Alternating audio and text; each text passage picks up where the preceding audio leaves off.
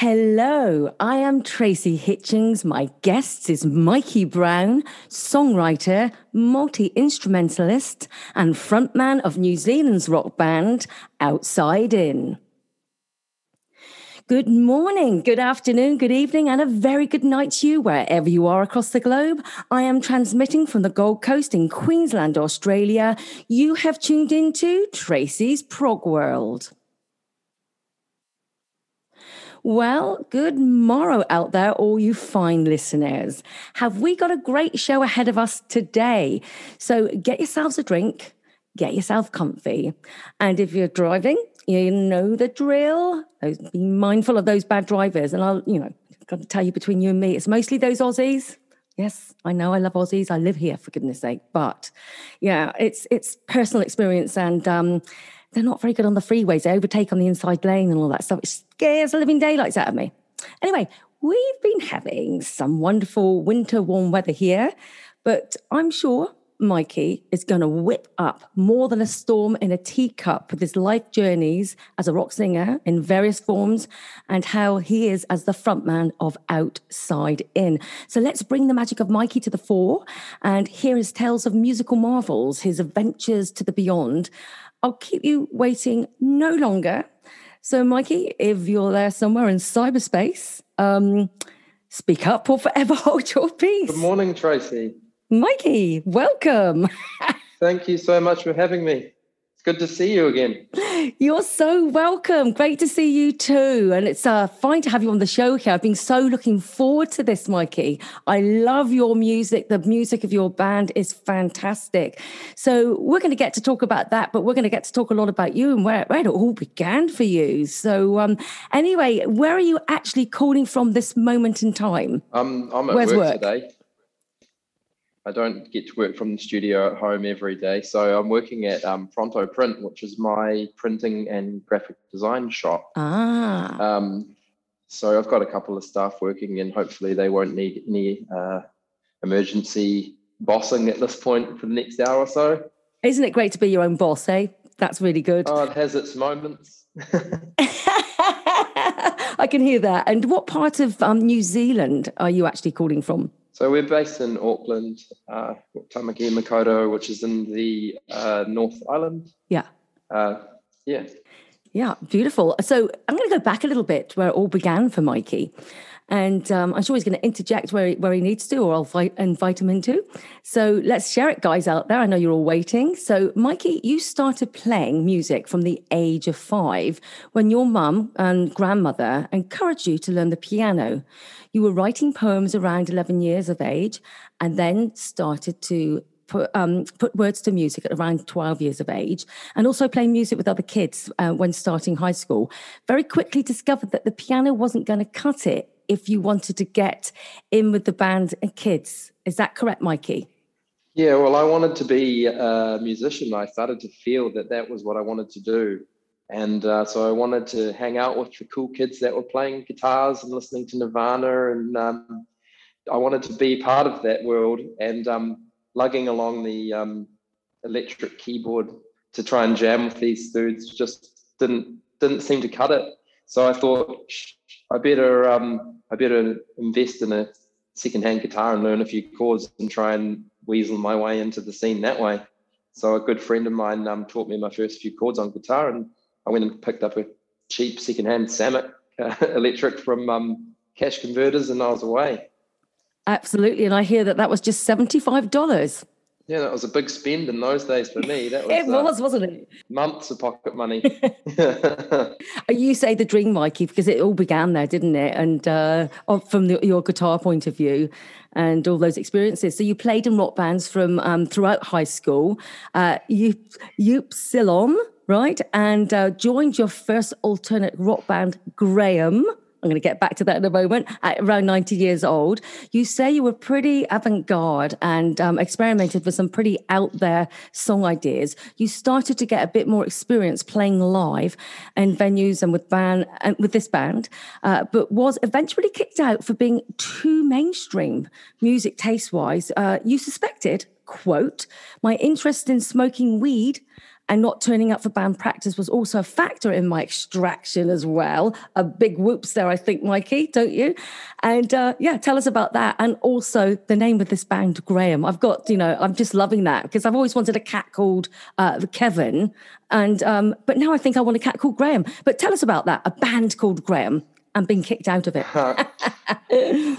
So it's an interesting, the way that I met the guitar player, actually, I didn't mention this to you, but I was actually working at McDonald's part-time as like a after-school job, which was very glamorous indeed. And one day I drew the short straw to be dressed up as Grimace, that big purple monster that represents McDonald's.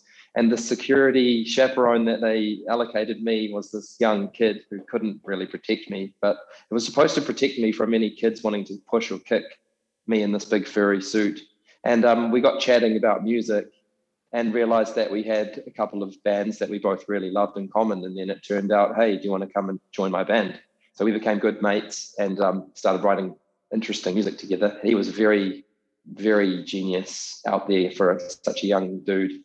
And being influenced by bands like Mr. Bungle and really having some sort of crazy avant-garde sort of ideas all mixed together with a bit of my sort of pop sensibilities, trying to put some melodies and songwriting chops over the top. So these guys wanted to do something that was just really, really way out there. And I was trying to keep up, but I think eventually, they because I was listening to sort of radio tunes at the time a lot more than I do these days, I think they sort of felt that I was a bit too mainstream influenced for the group. Plus, I was wagging band practices to get up to mischief. I was 19. I was discovering, the fun life that I was discovering. And so I didn't think my commitment levels were quite where they wanted them to be at that time. But I was still growing as a musician and learning that this was my path. And, I needed to kind of take ownership and grow into it myself. So it kind of worked out well. As much as I was heartbroken being kicked out of the situation, it was a big wake-up call for me, who I'd kind of coasted by before that. But I think it was a good catalyst for me kind of taking ownership and responsibility of my own music journey and starting my own group that I was the leader and the principal songwriter for. And that was a good growth catalyst for me. Yeah, definitely. Yeah, it really sounds like it. And don't we all need that? And don't we all get it? It turns us into, to be better at what we do, we have to have experienced something like that. Otherwise, we don't know. We don't know what we've got even. So That's pretty amazing. Well, after that, I understand that you probably started your own band called Crash Test for Favourite Things. And you really started That's a nice catchy name. Yes, it is a catchy name, isn't it? I was thinking of Crash Test Dummies, actually, if you remember them. Do you remember them? We got that a bit. Yeah, I bet you did. Yes. Well, of course you did. It's going to bound to happen. But you still did your own Crash Tests for Favourite Things. Tell us a bit about that, because you learned about putting on shows and doing gigs, etc., etc. So tell us a bit about that experience. Now you're trying to sort of understand what you need to do after that. Sort of being chucked out, weedy type of experience. So I quickly kind of realised that it was a lot harder to not just be a passenger in a group, but actually to run a group.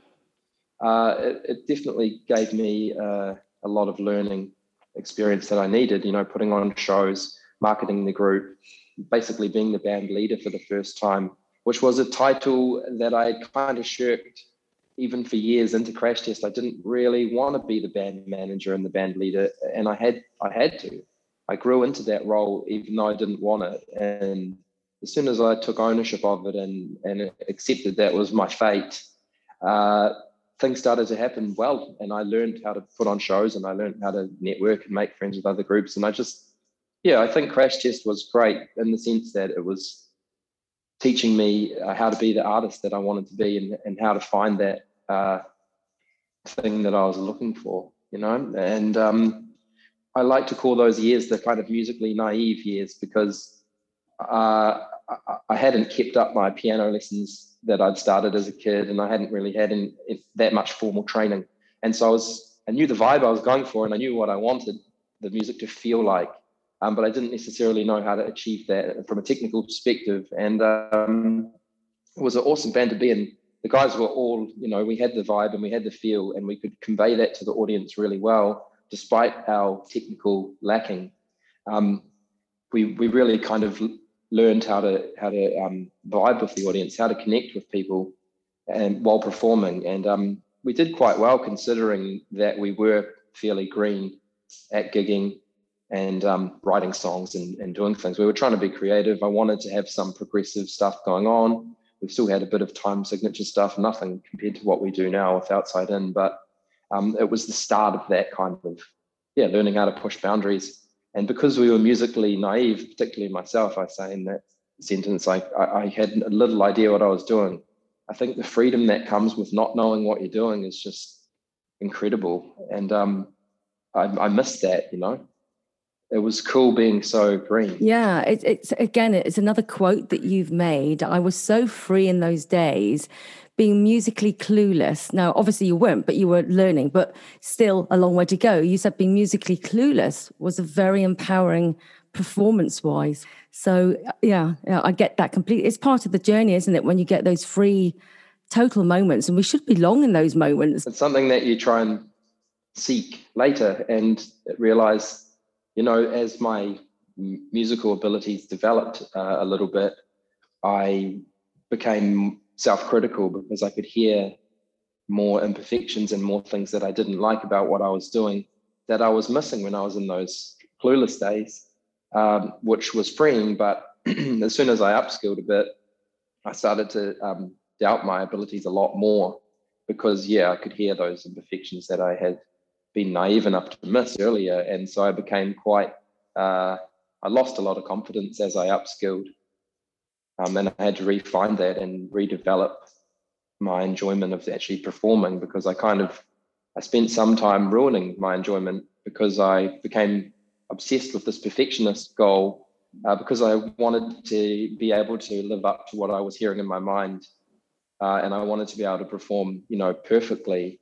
And there is still absolutely no way that one can do that. But it's a funny thing, isn't it? Because sometimes we have to do that journey to find that out. Because if we don't find that out, then we don't know what to come back to sometimes. Or we don't know what to necessarily, where it is that we're really searching for. So I think all of those things, I don't know if you would agree with this, really make up the artists that we become. That makes up the artists that you're becoming. You're really understanding it. I think so. Yeah. I think that self-doubt was another opportunity for growth. I realized I wasn't enjoying it anymore because I thought I wasn't good anymore because I'd upskilled. So upskilling made me doubt my abilities so much more. And I realized later in the crash test days, I'd kind of become very fixated on outcomes and less fixated on process and the journey and the enjoyment that should come with that. And that was tied to my own self-doubt and everything. So I had to address that and really relearn how to enjoy it and try and bring some of that naive freedom from my younger years back into it. Exactly. So I understand now, going back, your parents wanted to buy you piano lessons, right? And it wasn't, like you said before, it was not cutting it for you. So, but they really wanted you to do something that was they could understand. Tell us a bit about your parents and those piano lessons. So they were and are incredibly supportive parents. And I guess with the piano lessons, there's a clear path. You're learning an instrument and developing, whereas wanting to be a contemporary musician, a rock star, there's no clear path. I still have electric guitar player. There's still no clear path. Now I'm 38 now. And, I was 13 learning how to play in bands and stuff. And my parents encouraged me very, very much. They let me put on a little concert in the backyard to some mates, they'd come to shows, which would have been absolutely awful for them. They still come to the odd show and they sing along now. Oh, great awesome stuff. Yeah, they're really supportive. They kind of get it now. They do. And they've always wanted to get it and they've always been supportive. But I think having a 13, 14, 15-year-old son who's doing okay at school, but is definitely bunking on piano practice, his piano teacher's getting exasperated with him and maybe having quiet words to mum. Do you think the son should maybe stop these lessons because he's not doing the rehearsing in between lessons? And I didn't see the value. Yeah, you took up piano lessons again. Yeah. You're a teenager, you don't see the value.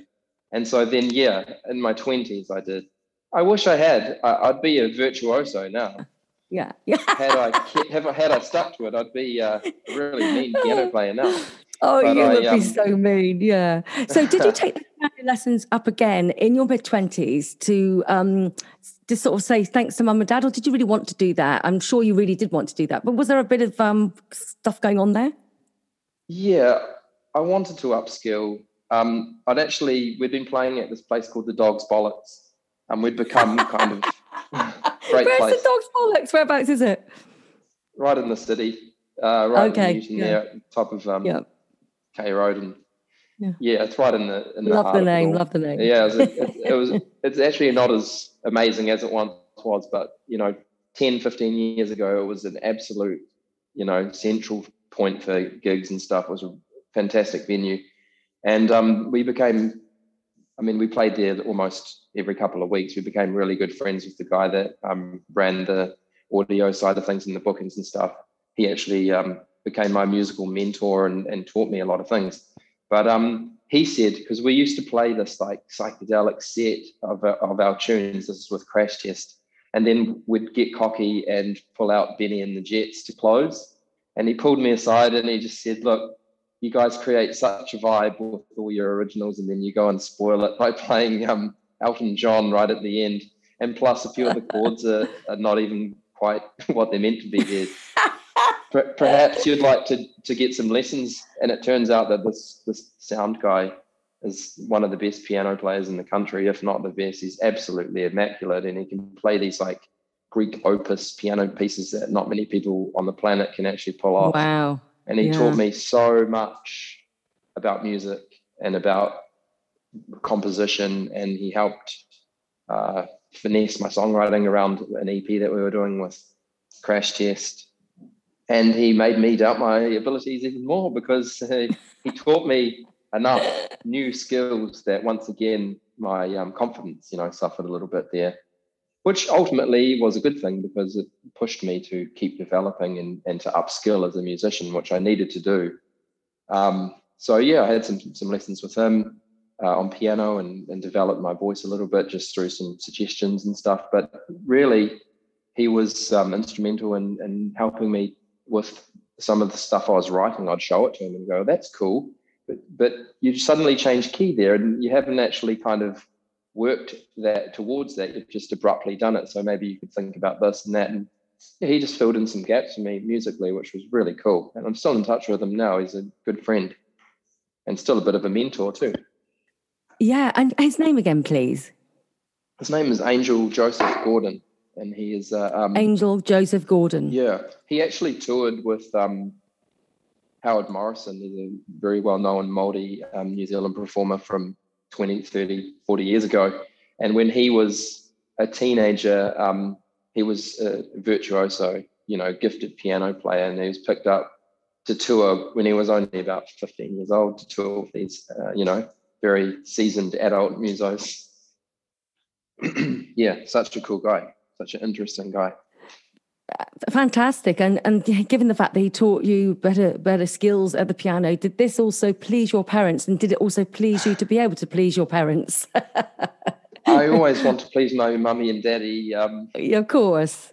I mean, I think they had two sons who showed a lot of promise at school, to start with anyway. And now they've got an actor and a musician as sons. So, I think both my parents are creative thinkers, but they've, fallen into sort of more traditional lines of work and things where they haven't exercised that creativity. And I think it's probably been quite cool for them to have quite out there, left-leaning, very creative boys who are like unashamedly pursuing really challenging creative paths. I think it's quite cool for them. They're definitely proud of us, even though they would have liked us to become the veterinarian or doctor that we might have talked about at primary school. We quickly grew out of that and wanted to be pursuing, alternative options. Yes. And you can almost understand why parents feel that they want their children in the way that they think security is, but you could have been doing that quite miserably, Totally. you could have loved it, but something would be so missing. We're here, I think, to express ourselves. I'm so sure of that. And I think I think you're in a beautiful position that you've actually had that wonderful support, even though they might have been very concerned. And now they see what it is. It's your expression of who you are, isn't it? That's right. I think their main concern has always been that we're happy. And I think at times being artists in a very small country, doing something musically, for example, that's not particularly mainstream, it's a hard path. And there's been a lot of times where both my brother and I have not been super happy because the path has been hard. And I think now that we're learning how to enjoy the process a lot more, I'm learning that's my number one priority with the musical life that I'm living, is I actually need to learn to enjoy the process, because the outcomes aren't always what you want. And even if they are, the outcomes don't fulfill you as much as the enjoyment of the process. And now that I've learned that, it's taken me a long time, and I still have to relearn regularly that that's the goal. I think mum and dad are a lot happier for us now that we're finding the happiness in what we're doing in the process, rather than this teenage dream that we had. When I was 14, 15, I was obsessed with, bands like Radiohead and Tool and Pink Floyd. I still am. But I wanted to be a rock star, and that dream had to adapt and be reshaped with an adult mindset. And that unrealistic dream can make you unhappy on your journey, because it's not the fulfilling thing, and it may not happen in the way that you dream of. And I think accepting that and reshaping the dreams and the goals to be more realistic, and also to get fulfillment out of every part of it that you can. I think when we started recording Karma Train, that was the focus. And I think that's a couple of years of work and growth in that writing and recording process that's helped me to actually enjoy what we're doing a lot more. And you can hear it in the music that we're enjoying ourselves. I can, certainly. And I think it comes across more genuine because of that. We're not writing with the end goal in mind. We're writing to have fun and express ourselves along the way. And man, when I listen to those songs now, it reminds me of that part of my journey in a positive way. Yes. So, that to me sounds amazing. It sounds so much more realistic. And it is, I understand exactly what you're saying. I had this same thing, because that's what you saw, the people that you loved, and they were there doing it. But I've had the privilege of working with some of those people that I've loved, as a singer in the prog rock profession, I will say. And they said that aspect of it appears exciting, and it can be, but it's very, very short-lived. It's not what it actually is. To be like you're discussing here, to me, this is where it is. This is what success is. It's within yourself. And the fact you are reaching an audience, indeed you are, so that's where it all is. And what you're just saying, I think, is so true. It really is. And I'd just like to also add to this, that you did go on to also, you're really accumulating here. You went on to take some vocal lessons and started learning a few operatic pieces, and was hoping that this would develop your vocal technique and grow your vocal abilities, which of course it would have. You'd have learned something from it. And again, you do say, my confidence disappeared more as my skill level increased very slightly. So this is obviously something that happens to artists, I think. I think that we take it very personally, don't we, when we realise how big a hill is to climb. That's right. So, yeah, tell us a bit about that, because it's really interesting that you've done that, because you care so much about your skill sets, which is so important to keep where you are. But they're all different experiences. So how was that particular experience for you, the vocal lessons? Well, you think when you upskill that you'll feel more confident because you've got new skills at your disposal. But for me personally, yeah, almost every time I've gone through a learning growth phase at upskilling on one of my instruments, I've definitely lost confidence, because it's opened up a whole new world of, these are new things that I can't do that I didn't even know about. And so I had some opera lessons. I had some vocal lessons. I just wanted a vocal coach. I didn't really know where to start.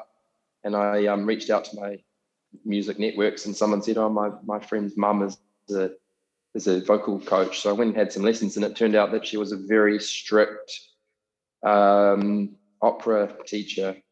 But I ended up having, I don't know, maybe 6 lessons with this lady, and I can almost do, at the time, I probably can't do it now, but I could almost do a couple of like full Italian style sonatas or whatever. And I learned how to do them, and it helped in the breathing sense. And It helped because I was having issues with tension and not knowing how to release that tension to get the notes that I was trying to get. And so it taught me about displacing the tension from my face and neck and shoulders into grounding and imagining pushing down into the ground rather than feeling the tension in my upper body. And it helped me with some breathing stuff. And I could show her some stuff that I was doing in my own music and contemporary stuff. And she could see that I had some skills that I had learned or developed on my own. And she just gave me a bit of reassurance that I was indeed doing certain things correctly. Because I'd never had anybody give me feedback in that technical sense on my vocal approach. And so there was always a bit of a doubt, like, oh, maybe people who know what they're doing hear me and think I'm absolutely terrible, or he's doing it wrong, or something like that. So it was nice to be told, yeah, no, that's how you do it. You're doing it in the right place in your body, and these are some tricks. Here's some tricks that can help you to ensure that you're staying in those areas in your body and doing things correctly. Yeah. So it was nice just to upskill and lose that confidence and then go back to building it up again. It was a good process, and I definitely did learn some new skills and improve sort of a little bit here and there as well, which is always nice. Yeah, we lost you just a couple of sentences back, actually. There was a dip. You were just talking about your experience of the skill sets that you found through them. Yeah. I mean, I was just sort of wrapping up that having those lessons did help me to kind of upskill enough to then go and do some more work on my own, I guess, which is always my way. I'm a very sort of self-learning person. Show me the exercises, show me the tools, and then I'll go and apply them to try and develop them on my own. And so it was worthwhile doing. I think whilst becoming an artist, which is that's exactly what you've done, you are the artist now. But it's like on that process of becoming self-aware, the more you know, the more you realise you don't know. Therefore, the more you may feel you can't meet the expectation of what may be expected of you, which in simple translation, I suppose you could say is fear, and instead of just enjoying that journey, which we talked about earlier. And we must all experience this to some extent, because I think as an artist is very, very testy. You're really in your emotions, aren't you? You're really in the kinesthetic area of the body and feeling everything because you're becoming the artist. So I think you're always barking at the right tree. It's just part of the process. We've got to learn not to take it so personally, but we do. And sometimes that's the way it happens, but it's learning not to. And I think you sound to me very much like you're a man that's learned how to get it right, and all those experiences have been so valuable, but to store them emotionally correctly and not take them so personally seems to come across so nicely now. So would you say that feels right, or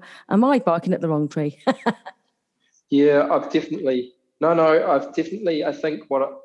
are certain lessons that come up repeatedly in one's journey, and those are the ones that are hard to remember or easy to forget and slide into old habits.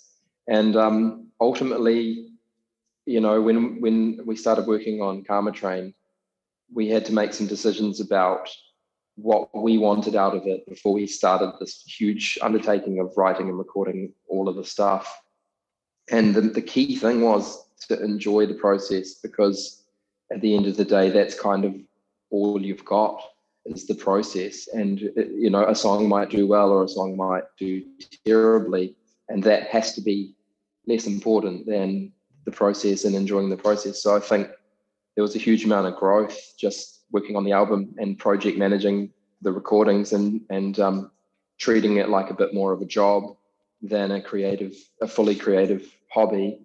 Treating the album process like, okay, well, Johnny, our guitarist, and myself, we have responsibilities in our day jobs, and we have skills from our day jobs that we need to apply to running this band and to project manage this album.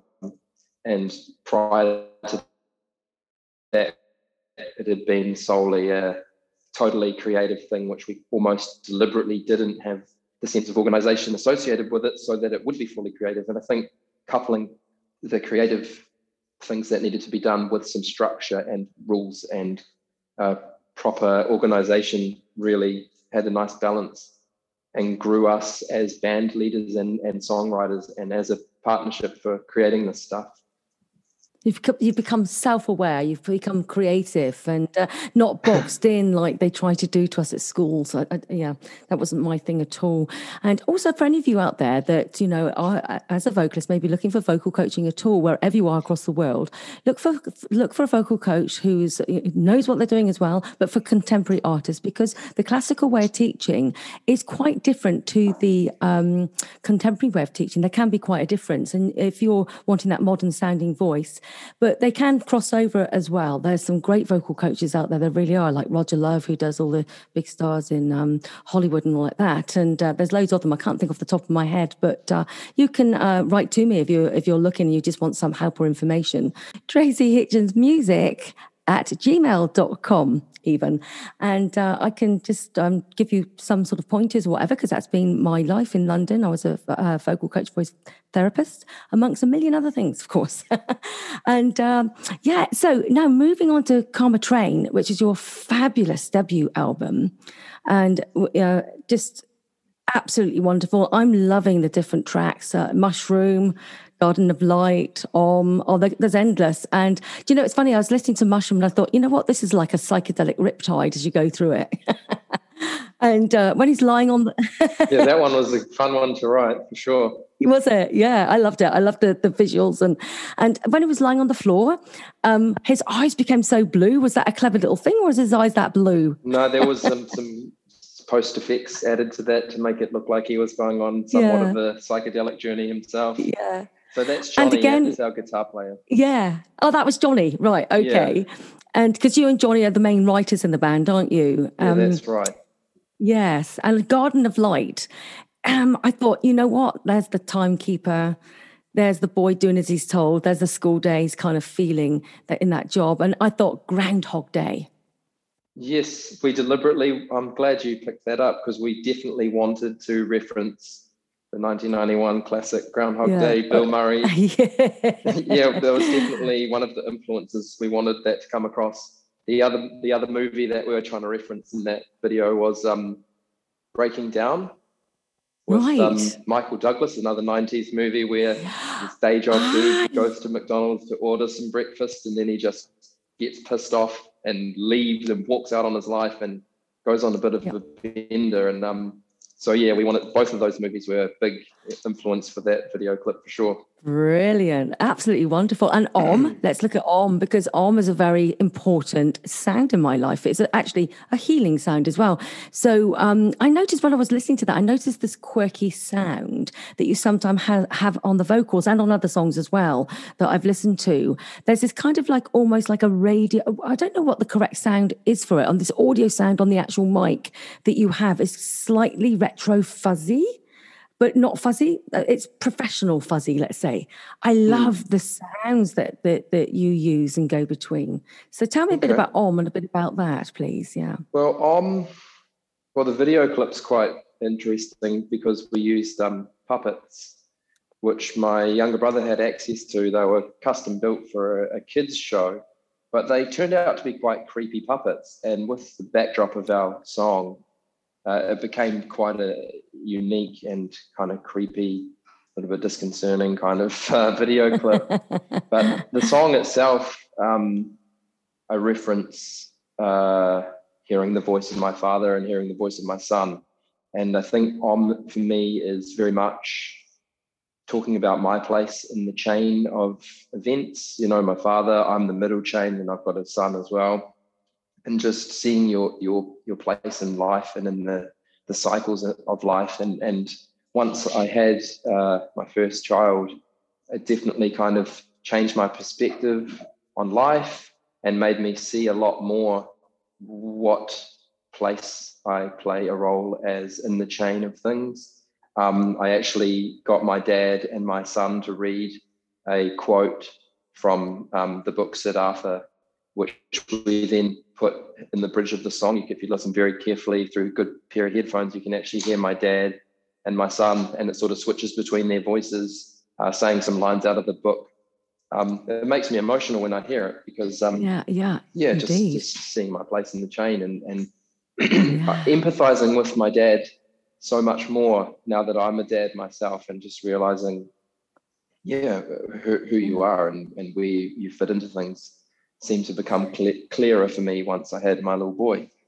Yeah. So can I just say to the guys out there, I think what we're talking about at the moment here, what Mikey's talking about is Karma Train lyrically is hugely influenced by the novel Siddhartha by Hermann Hesse. And each song represents a character from the book. So, and you said that we also paired a photograph with each song, working closely with a New Zealand photographer, James Fife. So can you tell us a bit more about that? Okay, so when we were developing the songs for the album and starting to piece together the options and the order, I noticed that maybe 2 or 3 of the songs, probably 3, were influenced by this book, Siddhartha, that I'd read a few years earlier. And I kind of read it every so often now, just because it's had such an impact on me. But it kind of made sense to start pairing the remaining songs with other chapters from the book. And over time, I developed it into a concept album where each song from the album represents a chapter from the book, which was great as far as whenever I was feeling challenged with a bit of writer's block or not sure where to go or how to finish the song or what the chorus should say. I could go back to the chapter that I'd associated with that song and reread it and find some new little pearls in the book, and then try and weave that back in to strengthen the meanings and the themes of the song. So each song ties to a chapter from the book, but also has one of my own personal stories that's a parallel to what happens in that chapter. So there's kind of a whole bunch of dual meanings attached to each song. One that's a Siddhartha reference and one that's a Mikey Brown reference, that's something that's happened in my life that's comparable to what happened to the character's life. And so then we've started to have this really nice multi-layered piece of music and with art tied to it and with stories. And the stories became deeper because of the association with the book. And because in the story, the simplest one-liner would be like, dude goes on spiritual journey to discover enlightenment and looks in all these different facets of life, only to discover it in the most simple place towards the end of the book. It's a very Buddhist influenced book, which is quite appealing to me. Apparently, you can actually line up the book with the noble truths of Buddhism, and there's some other layers of connectivity there, which one can dig into, if they're that way inclined to really dig some art all the way to every single connection that it has.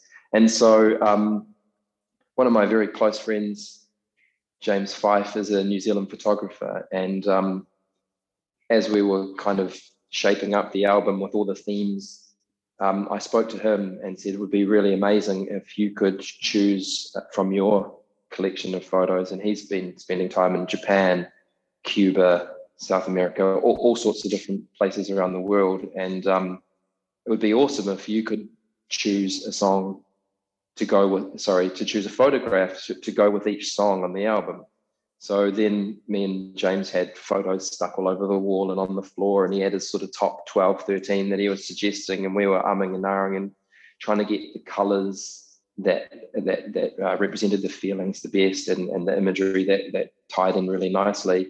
So we ended up with a set of postcards with the lyrics on the back and James's photos on the front to accompany the album, because we're really big on, I love it when bands hide Easter eggs in their artwork and their music. And then if you listen carefully, you can hear at the end of the song such and such saying this. And if you play it backwards, it tells you the recipe for hash cakes or something. I don't know. I just love that kind of multi-layered, and I've always enjoyed digging, Radiohead, Tool, Pink Floyd. They hide and there's stuff to be discovered that's more than just the face value of each song or the lyrics. There's artwork that ties into it. And so doing that, tying in these personal stories to songs and then photos from my best friend's collection, just giving layers to what we're doing and strengthening meanings and themes for what we're working on. It made it, multifaceted piece of art that I get heaps out of just going back through it, and it's got so many breadcrumbs from my life in it. And yeah, just giving people things to discover and to accompany the listening experience, to give people a more thorough, something tangible as well. If you buy a digital download of our album, you can also choose to buy a packet of postcards, which they're beautiful photos from my friend, but also like you can read along the lyrics. People like to do that if they're significantly, moved by what they're listening to. I want to make it more layered for people. It's more than just sound. There's so many more things to be discovered in there if they want to do some digging. That just sounds absolutely wonderful hearing that. That is what but that's the magic of it, isn't it? It is art.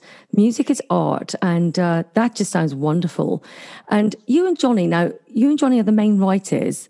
So, and finally managing to apply some of your project management experience from a day-to-day jobs to music life. So tell me about you and Johnny, because we're kind of getting close to wrapping up this first little visit together. I know you're going to come back. So there's just so much more that you have to share. I mean, we need to talk about all band members, but we're going to just talk about you and Johnny to let's find out about you guys together and what brought you together and how it is with you both. Cool. So great. Johnny, we had the band called Crash Test for Favourite Things, which was a 3-piece band with myself playing guitar, synth, keyboard, singing, and then bass and drums as well, which was great fun. And it was the musically naive time. So it didn't matter that I was a bit sloppy on all of those instruments and just having a blast and creating a vibe. And then as that band developed, we needed a real guitar player. So we had auditions and I ended up getting Johnny on board. And Johnny and I both had some times working with Angel. I was having lessons from him, but every now and then he would come to a session and help Johnny and I to understand, writing melodies between piano and guitar. And there was an EP we were working on at the time. And so me and Johnny were growing musically as a writing partnership. This is probably 10, 11 years ago now. And we started to learn how to write together. And so we did a lot of stuff with piano and guitar, interlocking melodies and things. And that band sort of fizzled out over time, but me and Johnny had this really strong chemistry for songwriting. So we started a new band and we got these guys on board for the Outside In crew eventually. And we had a couple of lineup changes, but as things built, Johnny and I's writing partnership strengthened over time. And we did our first EP with a couple of guys. Adam was on drums and still is now, and a different Adam on bass in those days. And we did our first EP. And look, we learned a lot, but we were still figuring out how to be the artist that we wanted to be and how this songwriting partnership was really going to work. And towards the end of that EP recording, we actually stopped working together because we didn't have the skills to do it properly together like that. And we were clashing on things. We were still learning how to work together like that and how to make the partnership work. And we had some time off, which was probably one of the best decisions we made, because then I was working with Outside In and it was a struggle and things weren't developing how they should have. And I had this demo for The Garden of Light, which was just me playing this 5/4 idea on the piano and singing. It's really, really rough. And I thought, I'm going to send it to Johnny and just see what he thinks. And Johnny replied with positively saying, great, I'm keen to work with you again. Like, the song is cool. And he'd arranged it into basically the demo that started off Karma Train. And his idea of rearranging it in such a way, lose the piano completely, but take the chords and put them on bass. He'd arranged this brilliant prog song out of it. And that was the spark. And our drummer and said, do you want to get Johnny back in the band? Should we just, get Johnny back? And I said, yeah, I've already decided that. So Johnny came back in, and because we'd had a break from each other, and because we'd both probably done some self-development stuff, we became this really great songwriting partnership again. But all the things that were issues prior had fallen away. And because we had decided we're going to project manage the band like we do our jobs, we're going to enjoy the process. We're not going to write purely focused on outcomes. We're going to write focused on enjoyment and creativity.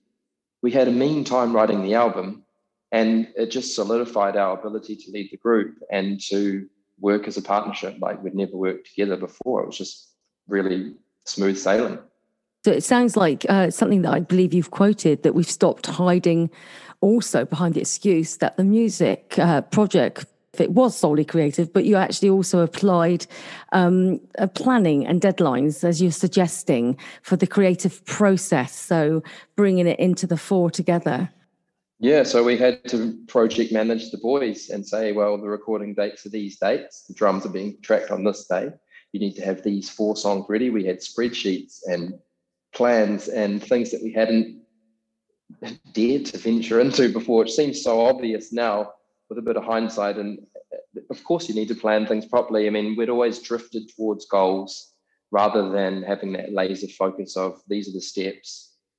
This is how we're going to achieve it. It had always been very organic and slow, and progress had always been hindered as a result. But this time it was like, right, well, we're organized, we've got a plan, we've got spreadsheets, we're talking every day, we're running it like a proper job, and it worked. And the album got done, and now, we're working on the second album now. I'm trying to bring back all those memories and get it all happening again. Fantastic. So what a great story. And I take it that Johnny's purely guitar?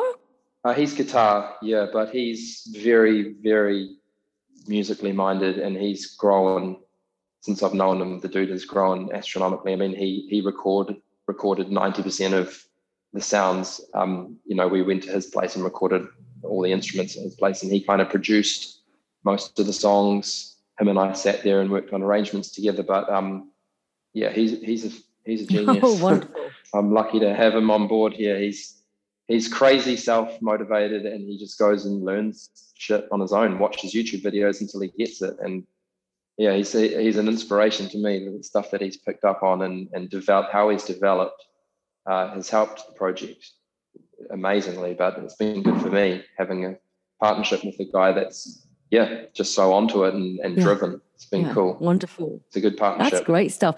So, you've heard it out there, all you guys listening in. Isn't it great just to hear about how this all comes together over a period of actually quite a long time? It's just, you don't just get up and play guitar and become famous. Well, it has happened, of course, but the real process is so much more. It's a real journey, isn't it? And I do look forward to Mikey's going to be coming back, aren't you, Mikey? And we're going to be talking about the rest of the band. Can you just give me the names of the other band members, please, and what they play, so we can savor it for the next time you come on? We'll chat about them as well. Sure. Who are they and what do they do? So obviously I'm Mikey Brown. I'm the singer and write the lyrics and vocal melodies. I play a little bit of piano and guitar as well, but I try and just focus on singing in the band these days because we're playing sort of semi-technical prog. I want to make sure I'm nailing my department and not playing sloppy keys underneath the sloppy vocal. I need to focus in. So vocals is definitely my main instrument these days, and I've really sort of started honing that. Then Johnny Barnard is my songwriting partner. He's my co-leader of the group, and he plays guitar and also helps write so much of the stuff. He plays bass on a lot of the demos just to get them up and running. He programs the drums just to start building the songs. He's a partnership with him, and I are the outside in songwriting team, really. Then we've got Adam Tobeck, who's our brilliant drummer. He plays in a bunch of different situations. He's just finished doing Jersey Boys while that was here. He did Matilda. He's played with a bunch of known New Zealand acts as well. He does a lot of session work, plays on a bunch of stuff you would have heard of. People's records, people call him up and say, please play on my EP or my song. yeah, he's a full-time music guy, teaches music as well as playing as a session dude. He's a mean jazz performer as well. He's got chops for days. And then we've got Elliot Park, who's our genius bassist.